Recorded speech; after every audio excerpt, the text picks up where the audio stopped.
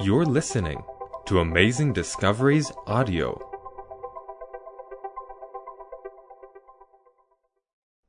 This is Genesis Conflict, Episode 1, with Walter Fite. This evening we've come together to talk about the issue, the earth in time and space.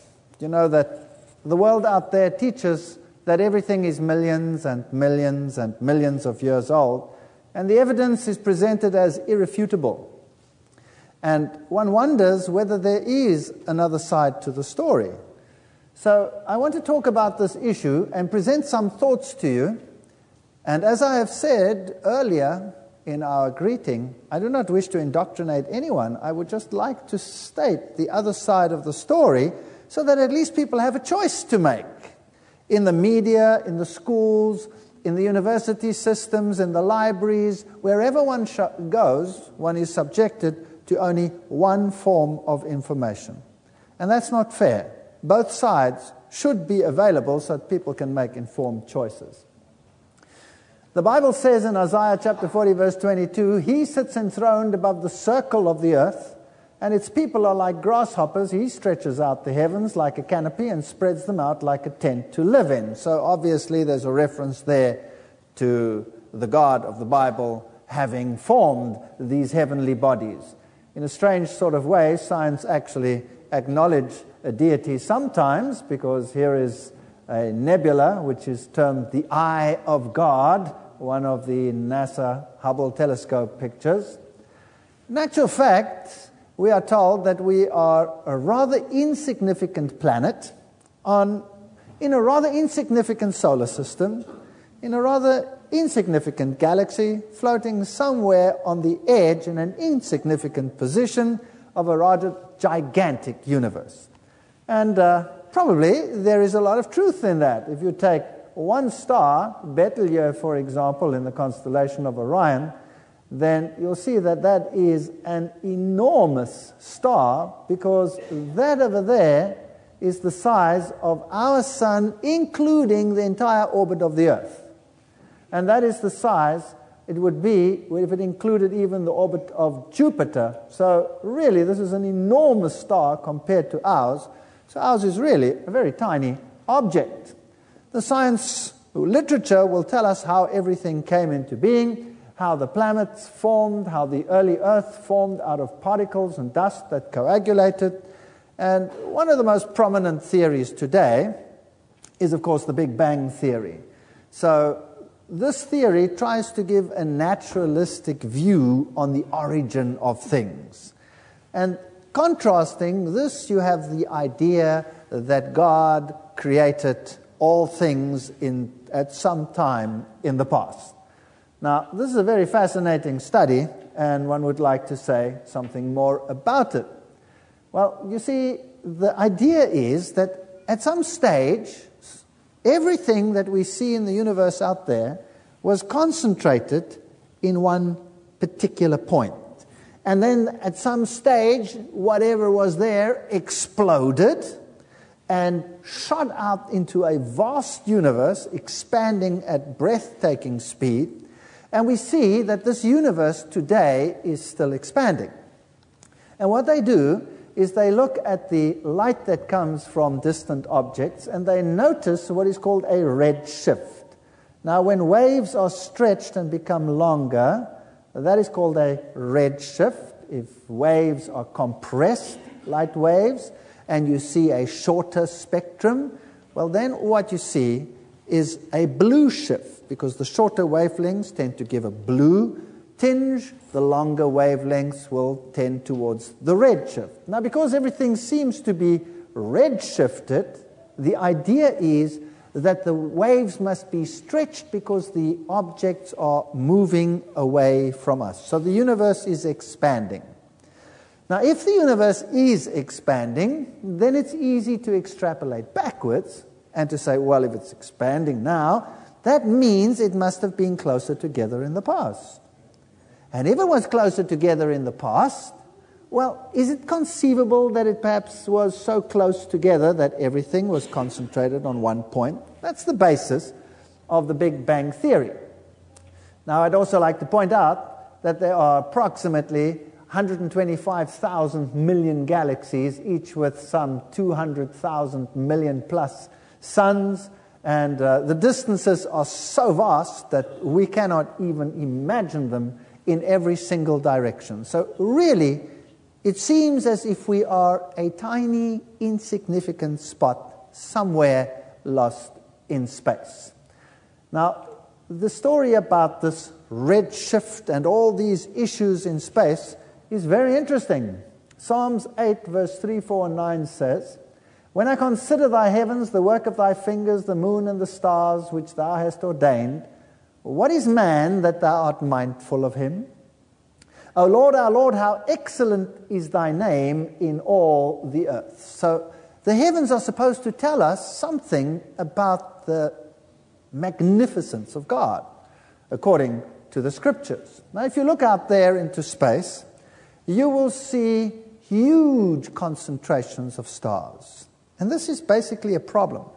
You see, if the universe was at any stage contracted onto an infinitesimal point, and it then exploded, poof, and spread out into the vastness of space, then you would expect that this matter would be uniformly distributed. This is called the cosmological principle. Uniform distribution of all that there exists in this vast universe. But you don't see that. In actual fact, what you see is a concentration of material in clusters and groups in various places. Also, what you see is spiraling galaxies, huge galaxies and super galaxies clustered together, spiraling around each other. And you would not expect that. You would expect a uniform distribution of matter. In actual fact, you wouldn't expect anything. Because if there was an explosion of first energy, which later materialized into matter, there would be equal quantities of matter and antimatter, which would destroy each other. And so basically a universe should consist only of energy, if there was ever such an occurrence. But of course it doesn't. There is a tremendous propensity of matter and not antimatter. Nehemiah chapter 9 verse 6 says, "You alone are the Lord. You made the heavens, even the highest heavens, and all the starry host, the seas and all that is in them. You give life to everything, and the multitudes of heaven worship you." This is in total contrast to a naturalistic idea of origins. Now, so according to the Big Bang Theory, the universe was created between 10 and 20 billion years ago from the random cosmic explosion. That's the basic idea. And Alan Gutt and Steinhardt in Scientific American in 1984 wrote, "The observable universe could have evolved from an infinitesimal region," that means a dot, maybe smaller than a dot, maybe some conjecture smaller than the size of an atom. It is then tempting to go one step further and speculate that the entire universe evolved from literally nothing. That's rather interesting. This is a scientific statement made by scientists in a scientific journal. And the idea seems to be that everything was concentrated in a dot, exploded, and this explosion came from nothing and created everything. So the philosophical assumptions you have to deal with are, firstly, a general relativity and the cosmological principle. And that basically says that everything should be spread out evenly if ever anything did materialize, but it's not the case. We see everything concentrated in clusters, and this is problematic. As the professor of astrophysics at Nottingham University admits, we're lost. The foundations of the Big Bang model would crumble away. We'd be left with no explanation for the Big Bang or galaxy formation or the distribution of galaxies in the universe. So there are scientists who are saying, why is this matter not uniformly distributed? And then there's another problem. The Big Bang also violates the law of conservation of angular momentum. Now let me explain that. You see, everything is turning around. When you look at our solar system, The planets are moving around the stars. The moons are moving around the planets. Everything is moving in circles. Now, if there was an explosion sometime in the past from a center, and this explosion went poof in every single direction, then whatever shot out from there shot out in straight lines in every single direction. But that's not what we see. You see, we see angular momentum, not linear momentum. We see everything going round and round and round and round. So now the question is, how come it's going round and round instead of the other way around? The fact of the matter, it is going round and round and round. So the idea then came to mind, well, there is one possibility that could explain why everything is going round and round.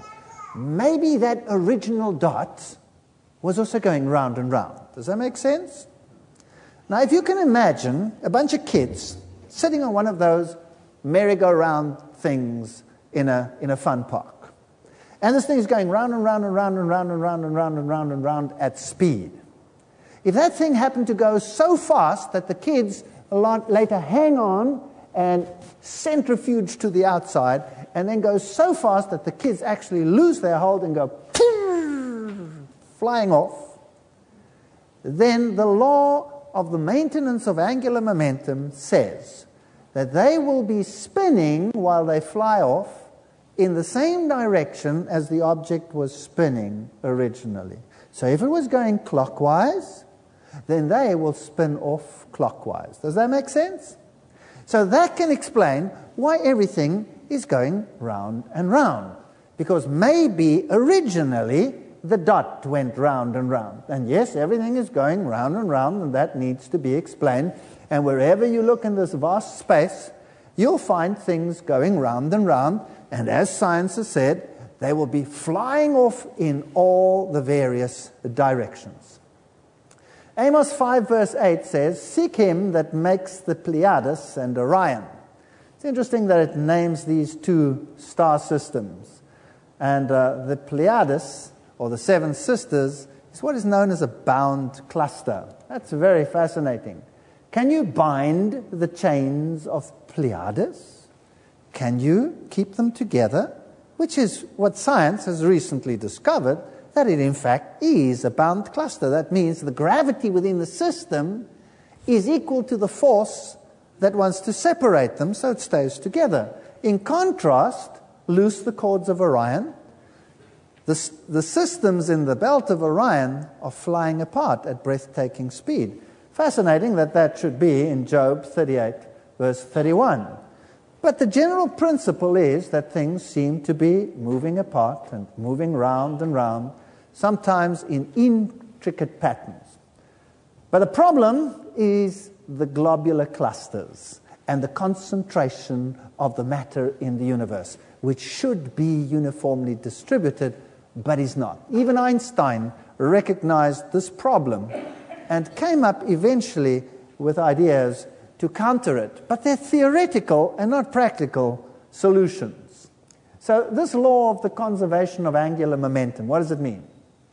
Everything in the universe is spinning. Planets, stars, galaxies. It would take an enormous amount of energy to start a planet spinning, something that's called inertia. So advocates of the Big Bang Theory propose that the singularity, that little dot, blew up and the Big Bang was spinning before it exploded. Thus, everything within it was spinning as it flung out. But now there's a problem. However, some galaxies, some planets, for example, Venus, Uranus, Pluto, many moons are spinning backwards.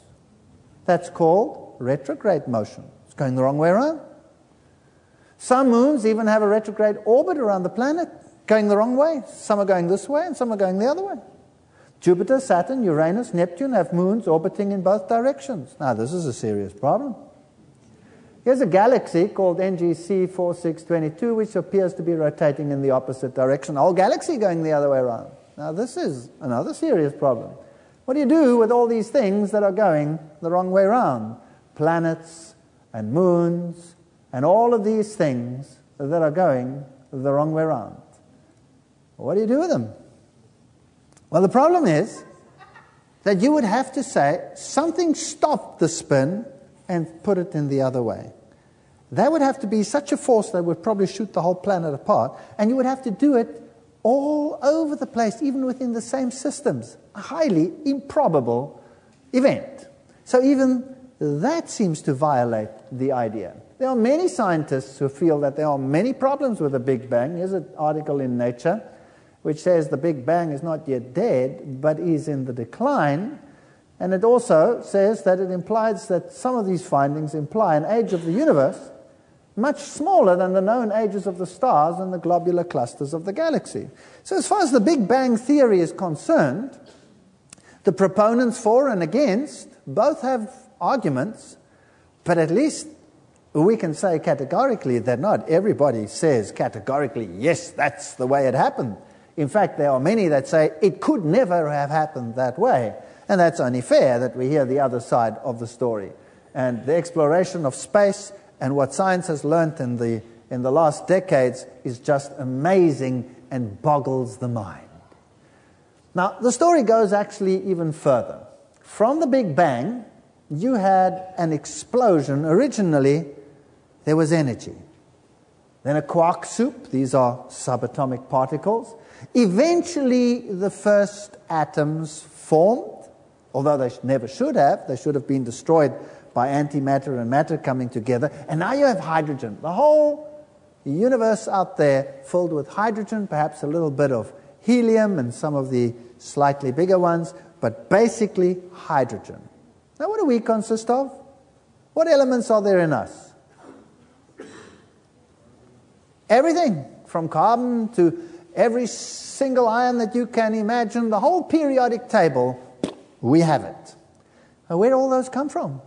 If we all evolved naturalistically, where do all these other particles come from?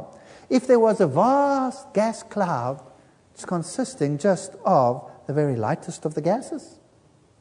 Well, science teaches that these compounds must have formed out there, or else they couldn't be there today, right? So how did it happen? Well, they reason that the gas clouds started to coalesce upon each other, and eventually forces within the system contracting through gravity, the various elements in upon each other, until you had the formation of stars. And in the stars, you would have nuclear fusion, creating all the other components, and then those stars explode with a supernova and put all that new material into the space. And then that gathers again into new systems, and eventually you have all the elements that you need. There are major problems with that. How do you get a gas that is expanding in a vast universe of space to come together under forces of gravity, mind you, which we do not see operating at that level, forming a star? That's a major problem. And then to redefine it and eventually to have the raw materials to actually start an evolutionary process of naturalistic evolution until we can get the dawn of man. That's basically what is taught. So originally, there was just inorganic material. And this inorganic material gathered then on some planet, and on this planet of inorganic material, organic molecules formed spontaneously on this planet, and those organic molecules again came together fortuitously to form the molecules of life, and they in turn to form cells, and they in turn to form the other organisms on the planet. That's what we're taught. So basically, where does everything come from? Dust. Dust. And dust reconstructed itself through processes, naturalistic processes, to eventually form everything that we see today. So basically, you come from a rock. That's what is taught. That's what one has to believe. And one has to ask oneself the question, is this feasible, that dust eventually formed life, and life eventually formed the complex organisms and structures that we see in the world today? Is that feasible, all by itself, driven by a process which required natural selection. We'll be dealing with all of these issues. Now, science further teaches that once this process had started, then on our own planet, through various ages, which are characterized in millions of years, life came into existence, and the evolution of macroorganisms, that's everything that creeps and crawls and does whatever it does, took place in the last 600 million years. And there's a huge time scale which is thrust at us and say, there it is, you do with it whatever you deem fit. And then we are taught that since this early dawn of the macroorganisms, I'm not talking about the prebiotic world, the world can be divided basically into time zones, which geology has basically termed the Paleozoic, the Mesozoic, and the Cenozoic, and that in that time, organisms evolved, and that today we can actually see the record of this evolution in the rocks. That's the science of paleontology. The science of geology concerns itself with how the matter was formulated and formed on this earth, how it came into its present position, and how everything came to be as old and as distributed as it is today. Now, is this true? Do we have such a paleontological record? The answer is yes. Do we have such a geological record? Well, the answer is yes and no. Because nowhere in the world do we have such a complete record. We have a fragment here, we have a fragment there. So basically what we see on the left is a theory which science has put together. It is not based on a definite column that we can go and look at in any place of the world. So tonight I want to look at the basic assumptions of geology, just the basic assumptions. Tomorrow night we will be dealing with the living organisms. We'll be looking at how the organisms evolved, how the world tells us they came into being, and whether this is in line with what we see or whether it is not. These are very important questions so that people can make informed choices. Let's first have a look at some of the questions of age. Radiometric dating. Radiometric dating is a technique that is used to tell us how old objects are. And basically, it's not a very complex system, and it works very well. You can do it in a laboratory. There are ways of exactly determining the ratios of certain isotopes to each other, and this information is used to tell us how old things are. But the problem is, you have to make certain assumptions. And let's just run through them. The first assumption you have to make is that the rate of decay and half-lives have remained constant over time. Okay, basic principle. You have a specific rock. In that rock, you have elements which decay by radioactive decay. For example, uranium-lead dating. You have uranium. You have a certain time in which it decays to a certain isotope of lead, and after X millions of years, you have half the amount of uranium as you had before. Over the next same time period, again, you have, another loss of half the material. We call that a half-life. And so you can determine, by determining the ratio of the one to the other, how long this process has been going on. But you would have to know that the rate of decay and the half-lives have remained constant over time.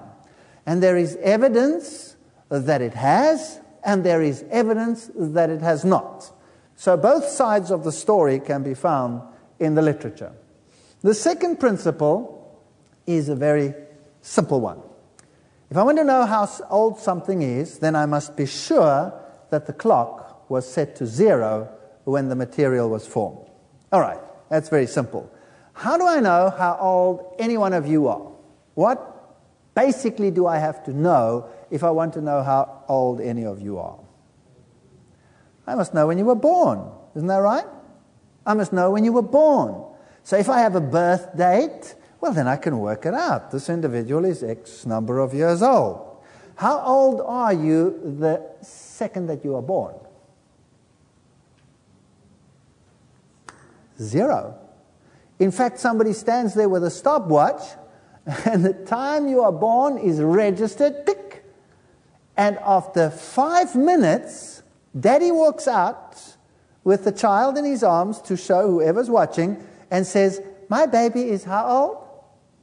5 minutes old. So I have to have a birthday. So now, if I want to know how old the rock is, how do I know when it was born? Now, if I wasn't there to see it born, sometimes you can be there. If volcanic material comes out of the earth, you can see that it's born kind of now. You know what I mean? But rocks that are supposed to be ancient, I wasn't there, nobody was there. How do I know when they were born? I don't know when they were born. So I have to use a supposition. I have to say that when the rock was born, the clock was set to 0. Now the clock consists of one isotope changing into another. So I must assume that when the rock was born, only the parent isotope was there and none of the daughter isotope. That's 0 reset, isn't that right? Now, is that the case or is it not the case? The answer is that the literature abounds with cases where it is not the case. Where, for example, volcanic ejecta comes out of the rock right now in Hawaii or in New Zealand, and you measure it, send it to the laboratory for dating, and it can measure anything from a few million to hundreds of millions of years old. Now, if that is the case, then is the clock set to 0, yes or no? Obviously not. And if the clock is not set to 0, then how much faith can I have in the dating system? Here's another problem. We are dealing with a closed system. Obviously. If I'm going to determine ratios of one to another, it must be a closed system. Can you imagine, here in the front, I have a timer, a sand timer. You know, like an egg timer? Imagine it standing in the front here. And I turn it, and all the sand is on top, and in the bottom I've got lines indicating the minutes. And after 1 minute, the sand has come down and filled it up to the first line, and I know 1 minute is gone. After another minute, the second line. After a third minute, the third line, etc. That's how the clock works. Now, what if there was a hole in my glass at the bottom? And as the sand came in, some of it escaped from the bottom. Would my clock be accurate, yes or no? No, it would not be accurate. Same with a rock. If I'm dealing with a rock, and the elements inside that rock somehow were able to escape a hole in my clock, would I be able to use that sand in there as a time mechanism, yes or no? No. Question. Does lead, for example, dissolve in acid water, in rain, yes or no? Absolutely. That's why we have heavy metal pollution in our rivers and in our lakes, right? So, if it rains and water falls on the rocks, and the rocks are porous and the water goes through, can I wash out some of the elements, yes or no? Obviously, yes. I mean, that's how mountains work. They soak up the water and they form huge reservoirs of water because they contain them and soak them up like a sponge. So here are mechanisms of taking out the isotopes. So basically, I cannot guarantee that the decay has been the same. I cannot guarantee that the clock was set to 0 when the material was formed, because it's not set to 0 even today. And I'm not dealing with a closed system. So how good is my clock? Frankly, my clock is useless. Totally useless. The scientific method of determining one isotope relative to the other may be perfect. That may be so, but it means nothing in the light of these points. So when somebody tells me, how old is something? Then how old can it be? As old as you would like it to be. You see, when Einstein couldn't figure out, or the world couldn't figure out, what was happening in terms of light and the movement of light, whether an object was moving towards you or an object was moving away from you, the speed of light remained the same, although it shouldn't have. It doesn't make any sense. Obviously, if two objects are going to move towards each other, they're going to get there sooner than when they're moving away from each other, right or not?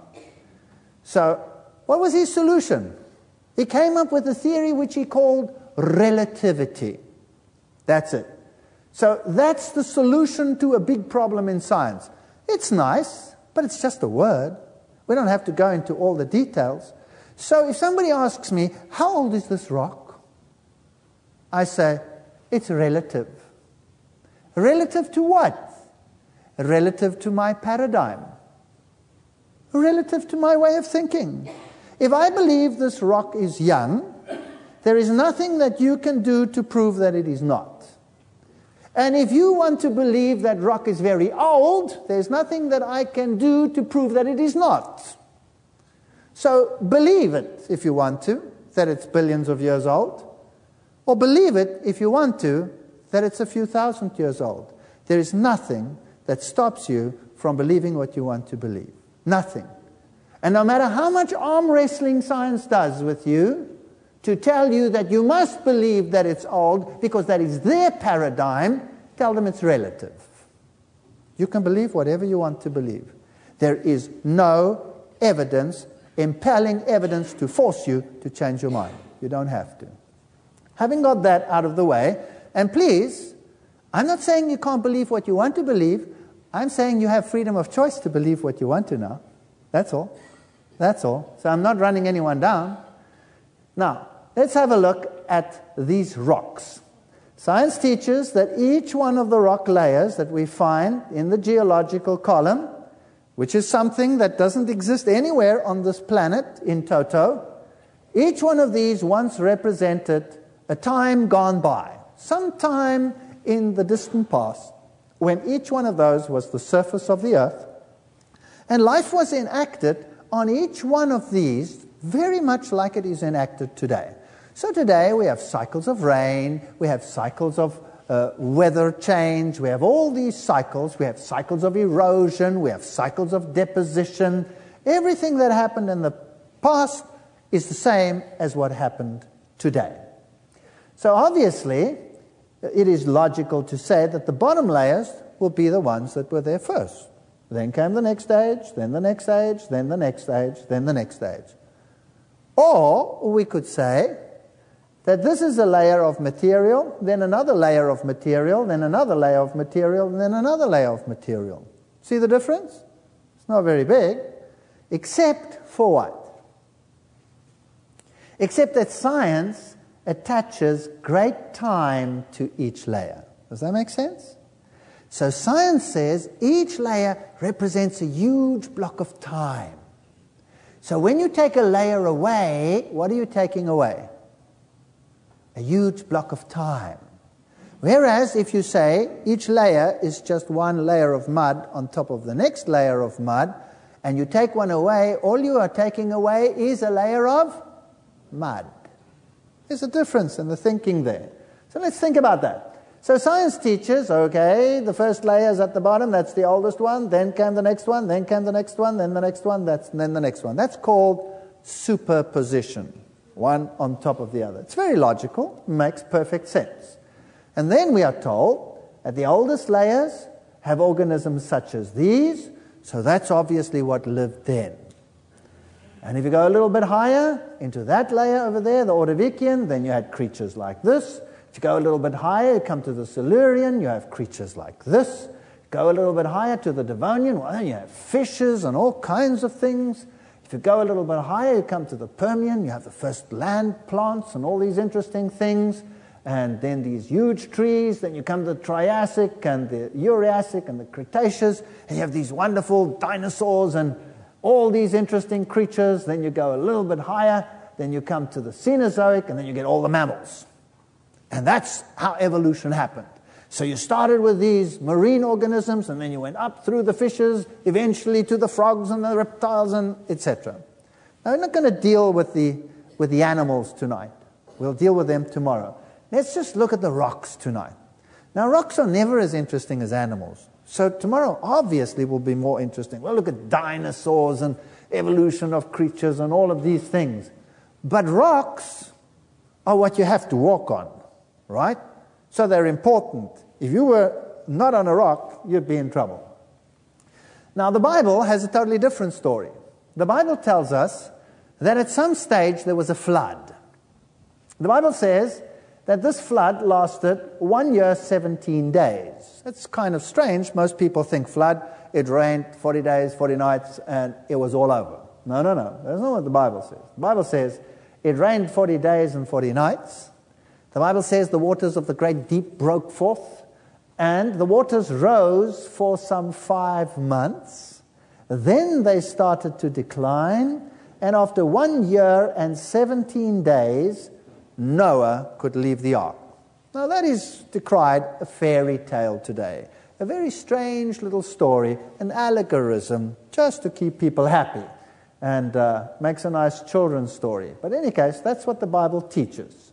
And that it took 1 year, 17 days, high in the mountains of Ararat, for Noah to actually leave the ark. You see, it says, he was so old when he entered, he was so old when this happened, he was so old when he sent out the ravens and the doves, and he was so old when he left the ark. So you can work it out, how long it was. And it's 1 year, 17 days, with major activities happening during this event. And what's also very interesting is that if you look at the geological column, what you see is a lot of mud.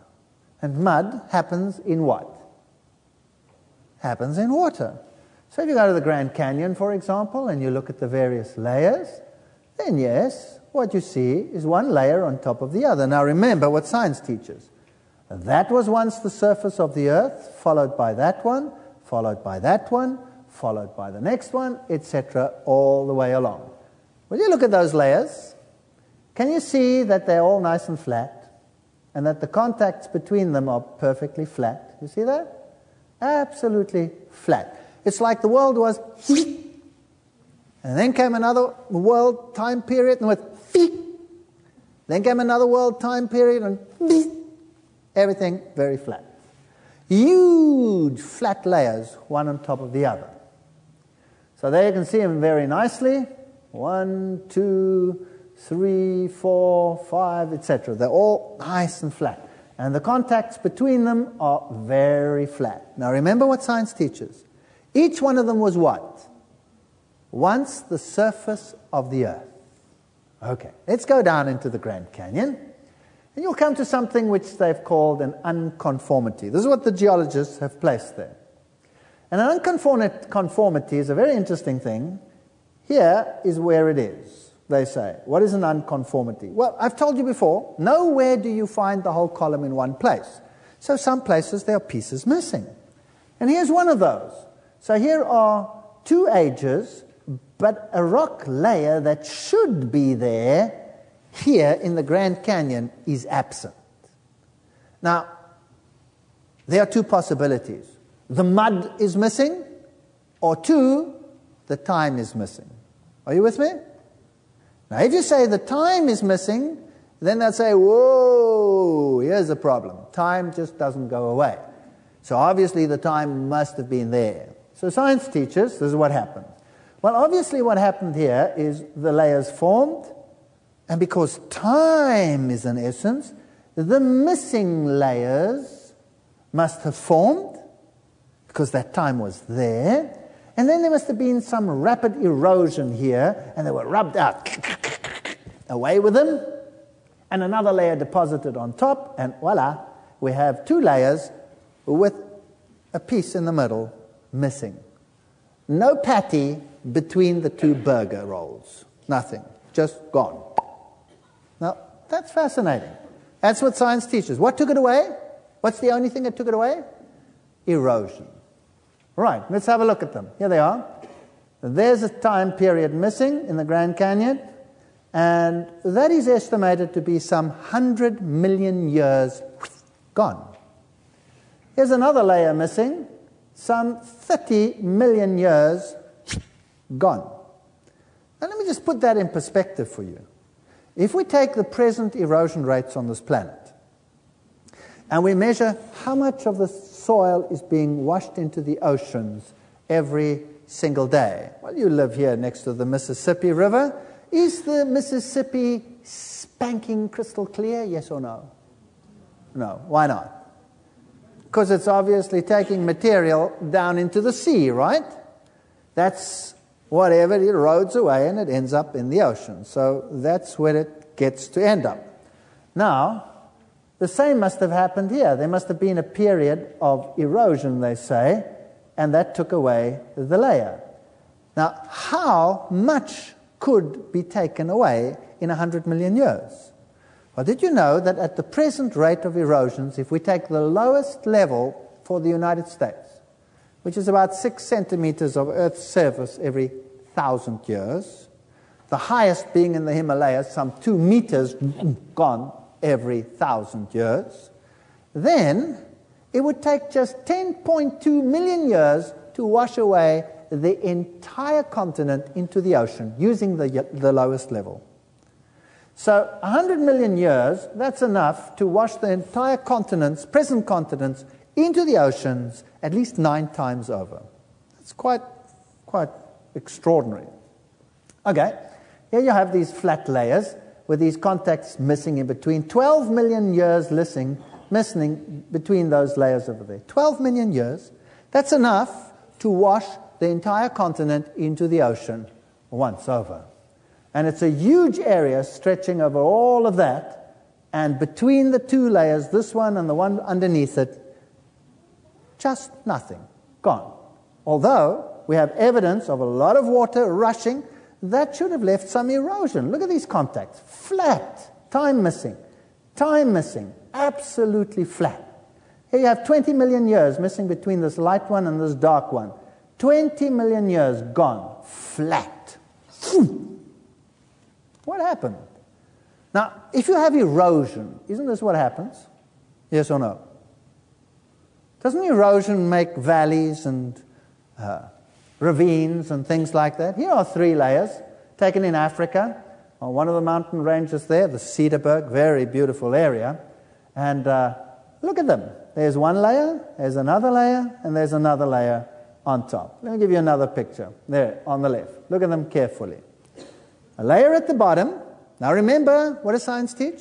This was once the surface of the earth. There's the contact between them. There's the next one. There's the contact between them.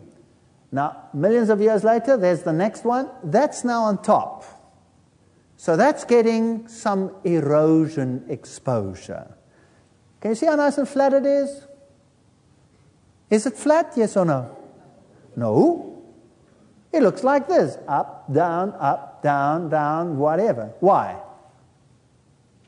Because erosion washes it out like that. So now if I put another layer on top, let's say all this went under the ocean and I put another layer on top, would the contact be zip, or would it be yep? What would it be? What do you say? It certainly wouldn't look like that. So do you think it's possible that that was never really the surface of the earth for a very long period of time?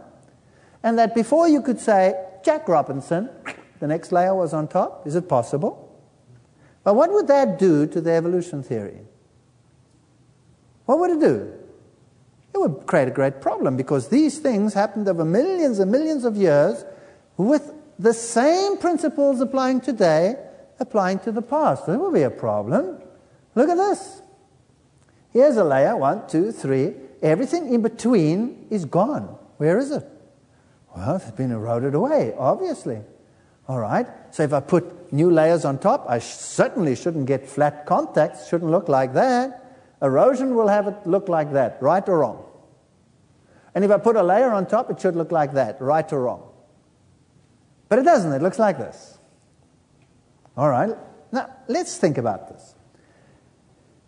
Let's say this is the Grand Canyon, and the black is one layer, and the red is another layer, but I know there should be a yellow because it was found in another area. But it's not there in the Grand Canyon. So what does science teach? It was washed away by erosion. Is that right? And therefore, millions of years of time cannot be found there. But the contact is absolutely flat, and it shouldn't. It should look like that. So now, here's another possibility. In actual fact, this wasn't time at all. These are layers of mud.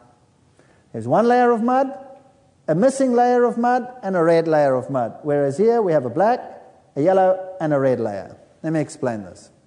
I have 3 buckets of mud here in the front. One contains black mud, the other one yellow mud, and the other one red mud. Now, I take this huge bucket that I have of black mud, and I go, whoosh, and I spread it all over this hall. And then I take my bucket of yellow mud, which happens to be a small bucket of mud, and I go, whoosh, and I just spread the front here with my mud. And then I take another big bucket of red mud, and I go, whoosh, and I spread it over the hole. Now I have, in the front here, eventually when it dries, I make a cut. How many layers have I got? 3. In the back there, I make a cut. How many layers have I got? 2. Aha. So in the back there, obviously what happened is millions of years of erosion took the middle layer away, right? Right? Or would you perhaps agree with me, I didn't have enough mud to get to the back? You see the difference in the philosophy?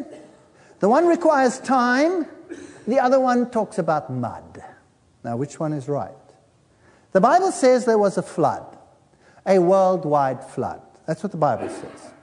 Now, if that is true, you would expect a lot of mud on earth. And do we find a lot of mud on earth? Yes.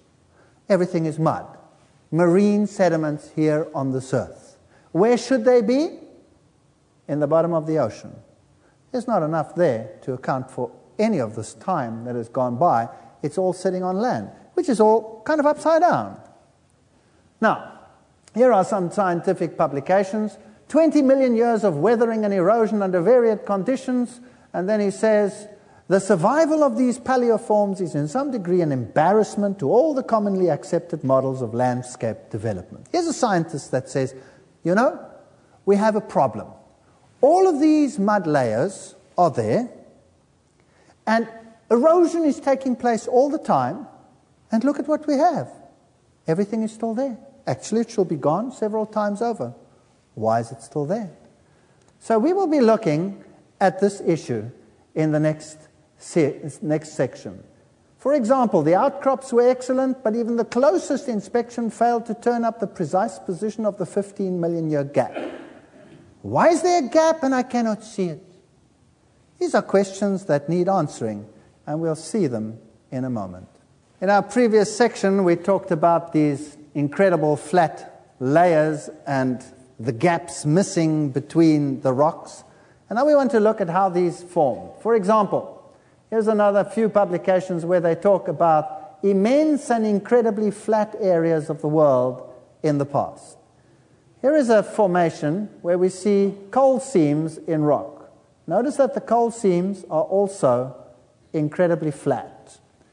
Now, this is not consistent with what science teaches, that coal formed by natural processes, forests being covered in debris and eventually forming the various coal seams. Here they are, incredibly flat. And we have wonderful preservation of plant materials in the rocks. Here is a beautiful coal seam, and we'll be talking about coal some more later on. But again, notice that they are in these flat seams. Everything incredibly flat. This is not something you would expect to happen under naturalistic processes. Here, for example, trees upside down in coal fields. Another important discovery is that there doesn't seem to be any evidence of subaerial exposure. Traces of deep leaching, scour, channeling, residual gravels tend to be lacking, even if the underlying rocks are soft material like Cherty limestone.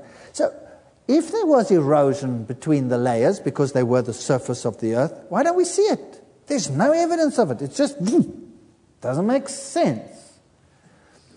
This is what we call a turbidite. Now let's have a look at an alternative model. This is what is an underwater mud flow. You know, when water is muddy, we say it's turbid water. It's muddy.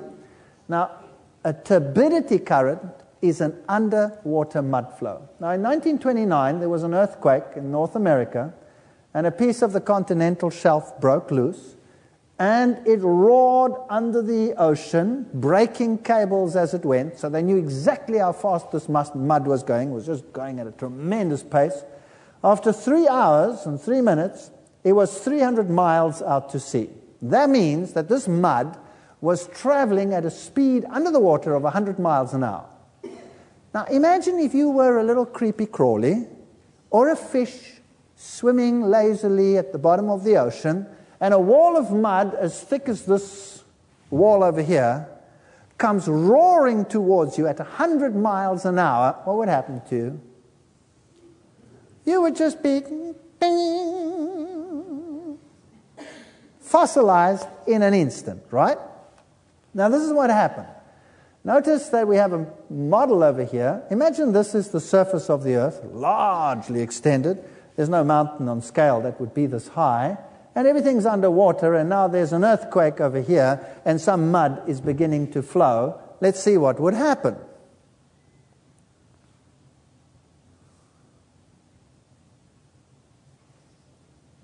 There it flows. Watch how it comes over the hills, into the valleys, over the top.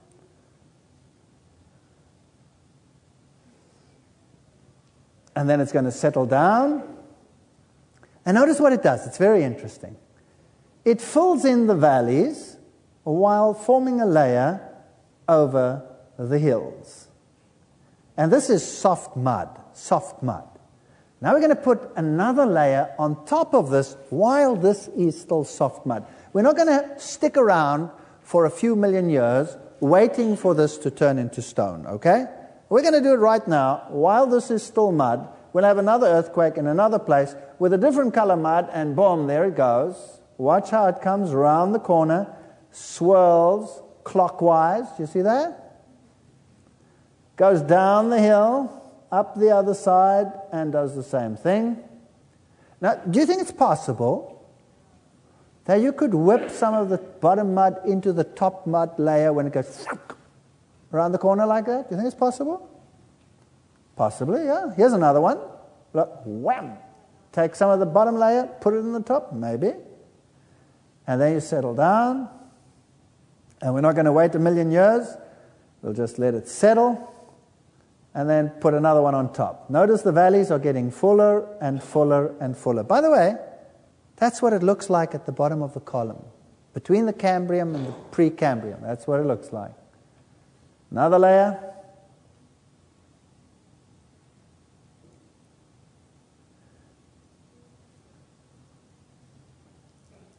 And another.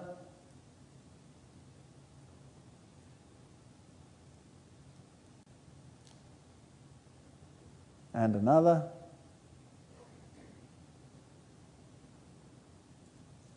And now it's getting pretty flat. And now they're just rushing along nicely, one on top of the other.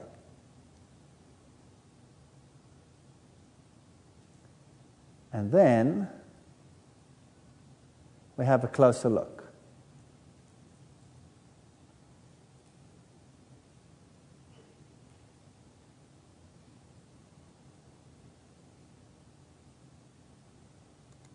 What do you see? You see one layer on top of each other, and what are the contacts like? What's the contacts like? Flat. And especially on top, everything is flat. And can you see that here and there, for example, there's a little bit of mixing of the bottom layer into the top layer. Okay, if we go a little bit closer, notice what else we'll see. All right. If you look carefully, you will see that in this layer, from there to there, the coarser material, the heavier stuff, is at the bottom. Why? Because it's heavy and it settles out. And the finer material is at the top, because it's lighter and it takes longer to settle. So this thing is graded coarse to fine, which is what happens in water. Now, if this layer had to form over millions of years with then a rain, and then a drought, and then a rain, and then a drought, and all these things happening, would the whole thing be jumbled up, or would it be graded coarse to fine? It would be jumbled up. If it's graded coarse to fine from the bottom to the top, what does that mean? That this layer formed how? Boom, catastrophically. All right? So if we go into nature and we have a look at them, here we are in the Swiss Alps, hundreds of these layers, one on top of the other. So it's just one after the other. Here we have some in Texas, and they've been lifted up. And you can drive to any of these areas in your country, you'll see beautiful examples. They were, of course, first flat, then they were lifted up later. These are all turbidites. How do we know? Because they're graded coarse to fine. Here are huge ones, big ones, showing tremendous activity. Here's another one. Notice the coarse material is at the bottom, then it gets finer, and then you have the fine mud over there. There are even some ripple marks saying that this happened underwater. And there's the next one, the coarse material to the fine material. Here's one in Australia. This one is in New Zealand, sorry. There you have the coarse material at the bottom.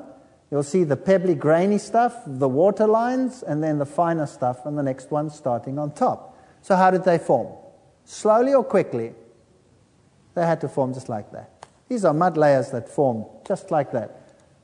Now, if you go to the Grand Canyon, you'll find a fascinating thing. From the bottom to the top, the whole canyon is graded coarse to fine. Wow.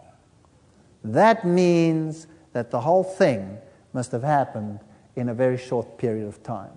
Now, the scientists will tell you, now, whoa, hold it a second. There are obvious regions in the geological column where we can say that this was a desert time period. How are you going to fit that into this watery situation? And they will cite areas like this in Zion National Park, for example. This layer, they claim, was a period of desert. And this over here is a desert dune. There's a problem here, because desert dunes never got to be this big, because they just cannot be that big in air. But underwater they can. And so they studied these in detail, and looking at the way in which it is laid down and how it is formed, they've come to the conclusion that after all, they were formed in water. So what happened? Let's assume you have a continent, and the mountains that are here today in the world didn't exist. Didn't exist. So it looked different, and you had huge inland seas and you had an ocean basin. And then something happened, and the whole continent was pushed under the sea. That means the sea would rush onto the land, and all the sediments in the sea would go onto the land. Then you would have the sediments of the ocean mixed with freshwater sediments here on the land. And then you do the reverse. You lift up the continents again, folding takes place, the mountain ranges form, and the new ocean basin forms. And the sediment that was in the ocean is now on top of the land, and you can see it in the mountain ranges and all over the place. And that's what it looks like. The sediment is on the land instead of in the ocean. Where should it be if the oceans have been around for hundreds of millions of years? Where should the sediment be? The bottom of the ocean. It's not there. It's on land. Oh, that's very strange. Let's have a look at these layers. Here are two layers in the Grand Canyon. The one is called Coconino Sandstone. The other one is called the Hermit Shale. You can tell them nicely apart. They've got two different colors. And you can see some interesting structures. Boom, there's one. It's called the flame. Here's the one layer. There's the other layer. And here there's obvious mixing. Can you see that this one over here is as if it were whipped into the top layer? Can you see that? So something came rolling along and whipped up some of the bottom into the top and mixed them. Now, if this layer over here at the bottom were millions of years older than that layer, would that have happened, yes or no? Never. This is a geological nightmare, because this cannot be explained other than by catastrophism in water. Or could I depress a top layer into a bottom one, squelching it, not breaking it, going if the bottom layer weren't soft? Impossible. Could I fold mountain ranges like this or like this? Could I just take the layers and go like a bunch of layers of dough in a whatever donut-y thing? Could I just go do that? No, unless the layers were soft. Now remember, science says each layer was the surface of the earth. Each layer constitutes millions of years turned into rock. How am I going to bend this without shattering it into millions of pieces? Impossible, unless the layers were soft. So how does science solve this problem? They say, well, what must have happened is they were rock, but then there came a time of continental depression and it went down into the heat of the earth, and there it became molten. Then it was lifted up and folded. Hello, here's a problem. Then there should be evidence of this heat upon the rock. But most of these rocks are sediments, no evidence of any heat, no volcanism, just water, mud, and fossils. No heat. And they're all folded like that. So it must have been soft. Here's another interesting one. Here's a finger sticking through another layer of mud. Obviously, this finger is hard, this layer is soft, so this erodes away, and there stands this finger. Ding! What's it doing there? Where's it come from? So if you look at the layers, this is in Kodachrome Basin, also here in the United States, different layers. There they are. And the bottom one over here somehow had columns shoot up through the other layers and then solidify there.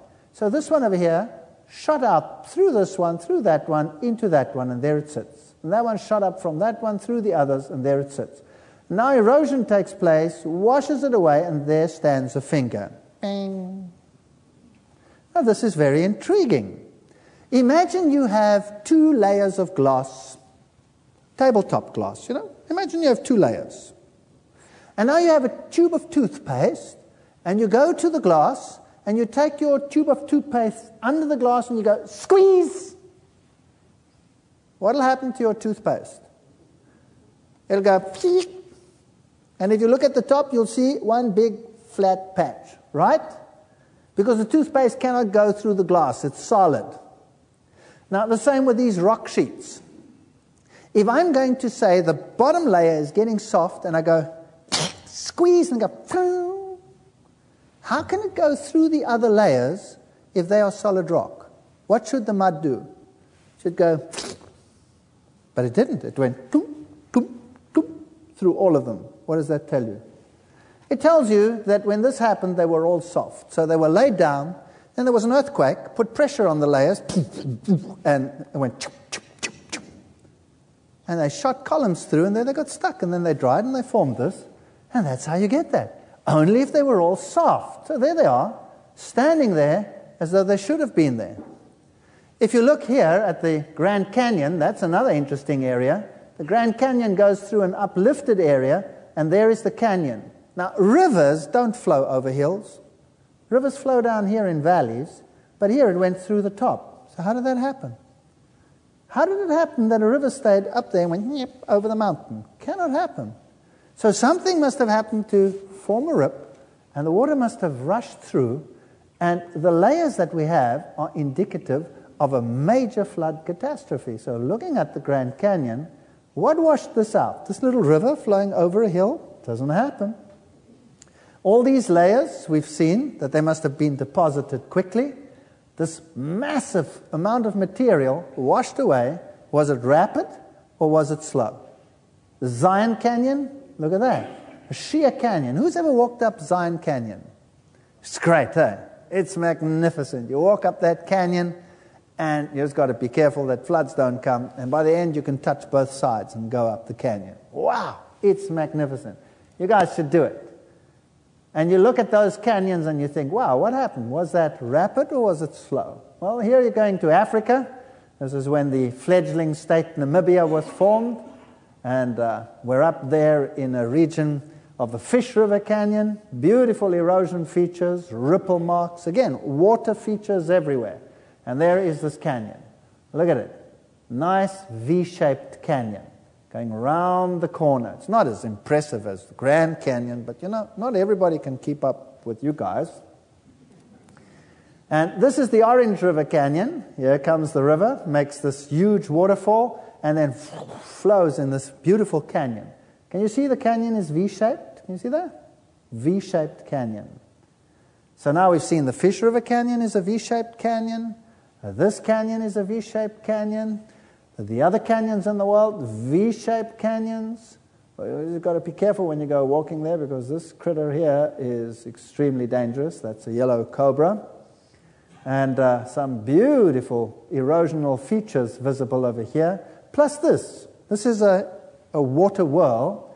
There's another one. So here something went, took it out. When it was soft mud or something else happened, science will tell you, no, what happened here was the water flowed and there was a stone in there and went round and round and went grind and made a hole. So there's a nice round hole. Some of them you can sit in like that. Some of them, like this one, are high up in a mountain. Did the water flow up there? That there are these round holes? Or is this evidence of a recent flood? Here is the Colorado River. Here you can see the goosenecks. Notice that it is V-shaped. Again, there you can see it beautifully V-shaped. Now, a scientist published in the journal Science an article where he said, we have a problem. Because if it is V-shaped, then it had to be rapid. It could not have been slow, because slow undercuts and deposits. So all of these canyons must have occurred instantaneously, rapidly. So that was rapid, that was slow. So what washed it out? What happened? This is another canyon that formed instantly, Canap Creek, and you can see it's also V-shaped. That's a recent one that would washed out in modern times. This is Bryce Canyon. Who's been to Bryce Canyon? Wow, you guys must go there. This is a beautiful place. So you get up to this mountainous region, and you see this beautiful washed out area. Notice this massive washout. There's a human being as a scale. It's fascinating to see what happened over here. Everything in between is just gone, washed away. Everything in between. Erosion has eradicated it, leaving these magnificent monuments to some water activity. This is Monument Valley. Notice these mounds that stand in this valley. Now, once upon a time, these were all flat sheets, one on top of the other, and what has washed everything in between away? What does science say? Millions of years of erosion. But in actual fact, when you look at them, is it possible that it could have been rapid erosion rather than millions of years? There are the monuments, there they are. Everything in between is gone, and these stubbornly remain behind. Look at those two, standing side by side, like two cooling towers at some factory. Amazing. There they stand. Everything else in between is gone. Millions of years of erosion has taken it away, but these two are stubborn as goats. There they stand. We will not go with the rest. Does that make any sense?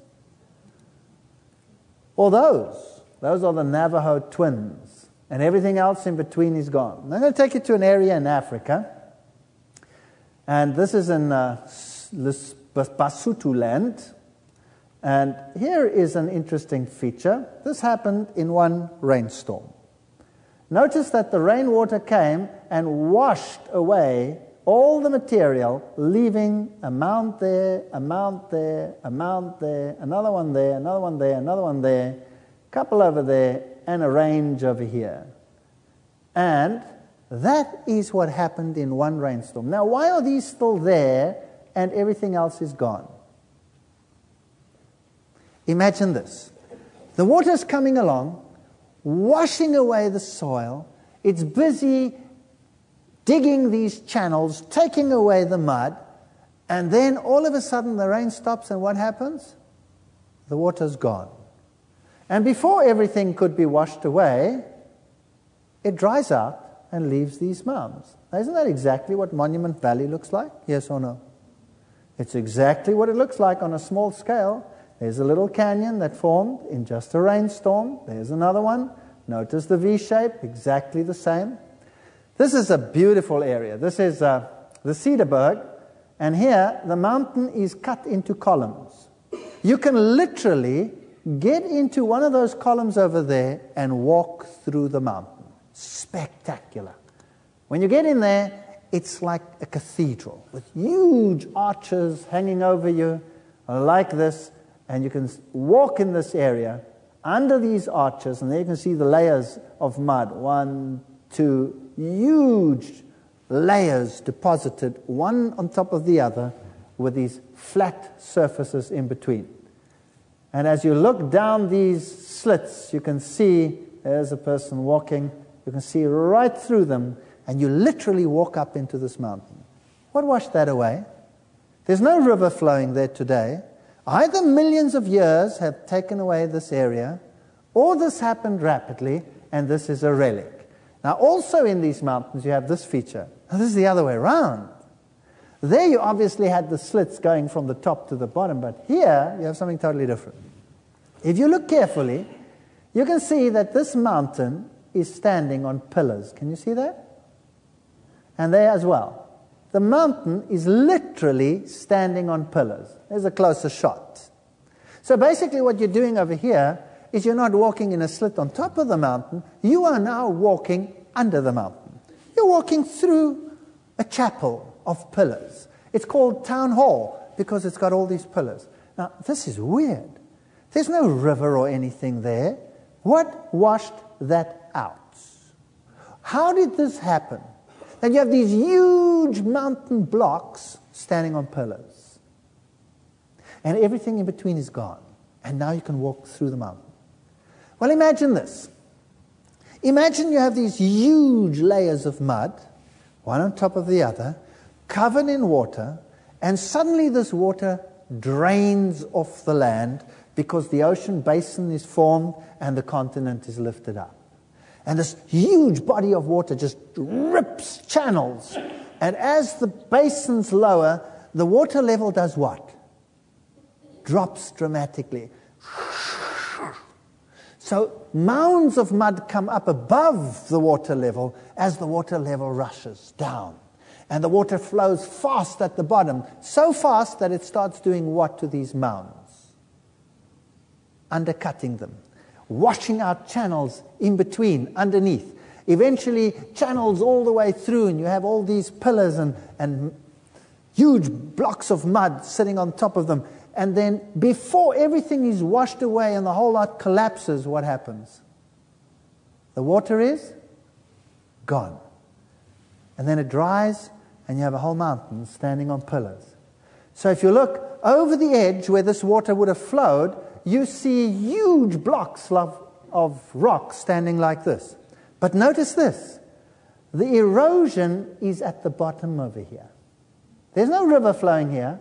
The erosion is at the bottom. It is as if something washed over the edge and was washing away here with lowering water levels, rushing through there, washing out the underneath, and it would have washed it all away, but then what happened? The water was gone, and there it stood. And that is how we can explain the features such as this, where you have these relics and everything in between is gone. This is how we can explain the amazing rock structures that you find in Zimbabwe, for example. All right, so this is how we explain these wonderful features where you have these rocks that seem to be balancing one on top of the other, and you wonder, how do they get there? But if this was actually a relic of huge sheets that were there, everything washed away, but before all of this could collapse, the water was gone, well, that would explain it. That would explain Ayers Rock in Australia. And now there's only one problem left. Science says that all of this is fair and well, but there's a problem. Surely it would take millions of years for these layers to form solid rock. Well, here's something interesting. We have a ceramic pot over here and a bottle encased in solid stone. And they come from the HMS Birkenhead, which sank off Danger Point in 1852. So basically, you have two choices. Either this bottle is millions of years old, or this rock is not millions of years old. Now, we know how old it is, so we know it must have formed rapidly. Here you have a bell. That's a ship's bell, encased in solid rock. So you have to now either believe that the bell is millions of years old, or that the rock is not millions of years old. Stalactites and stalagmites. Who's been to a cave, a big cave somewhere in the States? What do they tell you? How old are these stalactites and stalagmites? They tell you they are millions of years old. Is that correct? Okay. Here's one that formed when water was pumped to this area, and it grew in front of their eyes because the water was rich in calcium carbonate, and here it formed. Here is one, or many of them, where you see two people standing down there. Those are miners. This is a mine that has been vacated for some 30 years, and these are the stalagmites and stalactites in this mine. So now you have to assume that this mine is millions of years old, or that these did not take so long to form. Which is it going to be? We know that this is a mine, and that this took 30 years, and that is what you see. In fact, I have a bridge that I travel under when I go to work in my home country. And under this bridge, there hangs this beautiful stalactite about so long.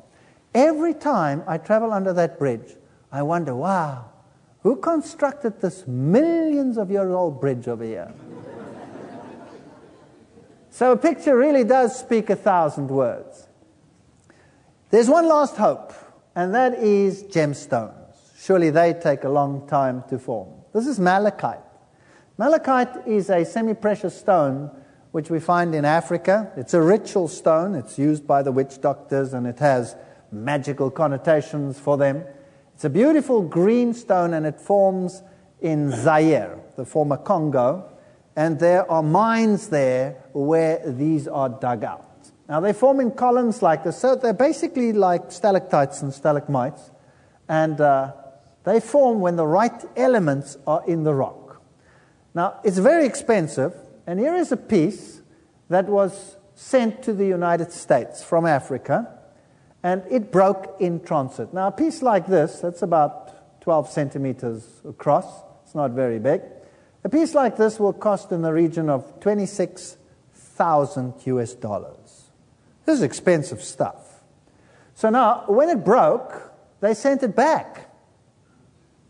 And now the dealer had it and called me and says, I have a disaster. Come and look at this. So I went and had a look. And there was a wire. Can you see it? Sticking out of the rock. And I said to the dealer, you know, we have a wire in here. This is very, very strange. Do you mind if I take your $26,000 rock and break off the next one? Literally burst into tears. Literally. That's a lot of money, you know. But we took it and we went, and guess what? What do you see in there? Well, let me go a little bit closer. What do you see down there? It's another wire. And if you look at the material, it's malachite. There is no crooking here. This is perfect malachite. So now you have an option. This wire over here tells you that wire has been around for millions and millions of years. Or there's another option. The miners might have discovered that if they put copper wires down and they let water run through the rock material, that this would act as a center for rapid formation and the stone would form quickly. So I said to the dealer, wow, where do you get this stuff? He said, I got it in Zaire. I said, that's amazing. Can you get any more? He says, no, they're out. I said, well, that's a great opportunity. Found them. Ask if you can order some more. And he said, but they have none. I said, well, ask how long it'll take before you can get some more. So he found them, and he asked them when he could get some more malachite. And they said they were all out. So he said, well, how long would it take before you could send me another assignment? And they said, well, how big do you want it? That's a fascinating question, don't you think? How big do you want it? What has size got to do with what you find in a mine? And so I said to him, same size. Yeah, same size. So he said, well, about 12 centimeters by 12 centimeters. And they were silent for a while, and they said, we could probably find those in about 3 months. So how long does it take for this rock to form? 3 months. So do we need millions and millions of years for all of these features? The Bible says in Romans 1 verse 20, for the invisible things of him from the creation of the world are clearly seen, being understood by the things that are made, even his eternal power and Godhead, so that they are without excuse. So basically, if you go and look out there, maybe you can see things which might tell you that maybe the Bible's not so wrong after all. That's the bottom line of this text. Now, we have looked at some of the features. We've looked at the time issue. We've looked at the cosmology. We've had a look at the planets and the stars and all the theories as to where everything came from in terms of all of these things. But what we haven't looked at in detail is whether this flood indeed was universal. That's a problem. You see, science is willing to look at some of the evidence that they find and say, okay, we're trapped. We admit it. There is a problem. But we will acknowledge only local catastrophes. We will say, yes, there is a possibility that that feature over there formed during a local catastrophe, and that one over there formed during a local catastrophe. But a universal flood, forget it. Why? Why is it imperative, and think about this, why is it imperative for science to deny a universal flood? Why? I'll tell you why. Because if there was a universal flood at some time in the not-so-distant past, and it destroyed all life on the planet, and then it was over, and you wanted to stay naturalistic, what would you have to do to evolution from that point onwards? You would have to start it all over again. Are you with me? So it is impossible for modern science to conceive of a universal flood. Impossible. If there was one, big problem. Then the continuity of the geological record and all its fossils would be interrupted, cut off. And you'd have to start all over again. And that is inconceivable. So stick around for the next lecture while you take a short break, and then we'll look at the possibility of a universal flood versus science which says no universal flood. In fact, it may not conceive of a universal flood. That could be interesting. You stick around, because this is what your kids are being subjected to every single day in their schools, on their televisions, in the museums where they go to, and it is time you had a look at the other side of the story so that you can make an intelligent choice. Without two sides, no choice.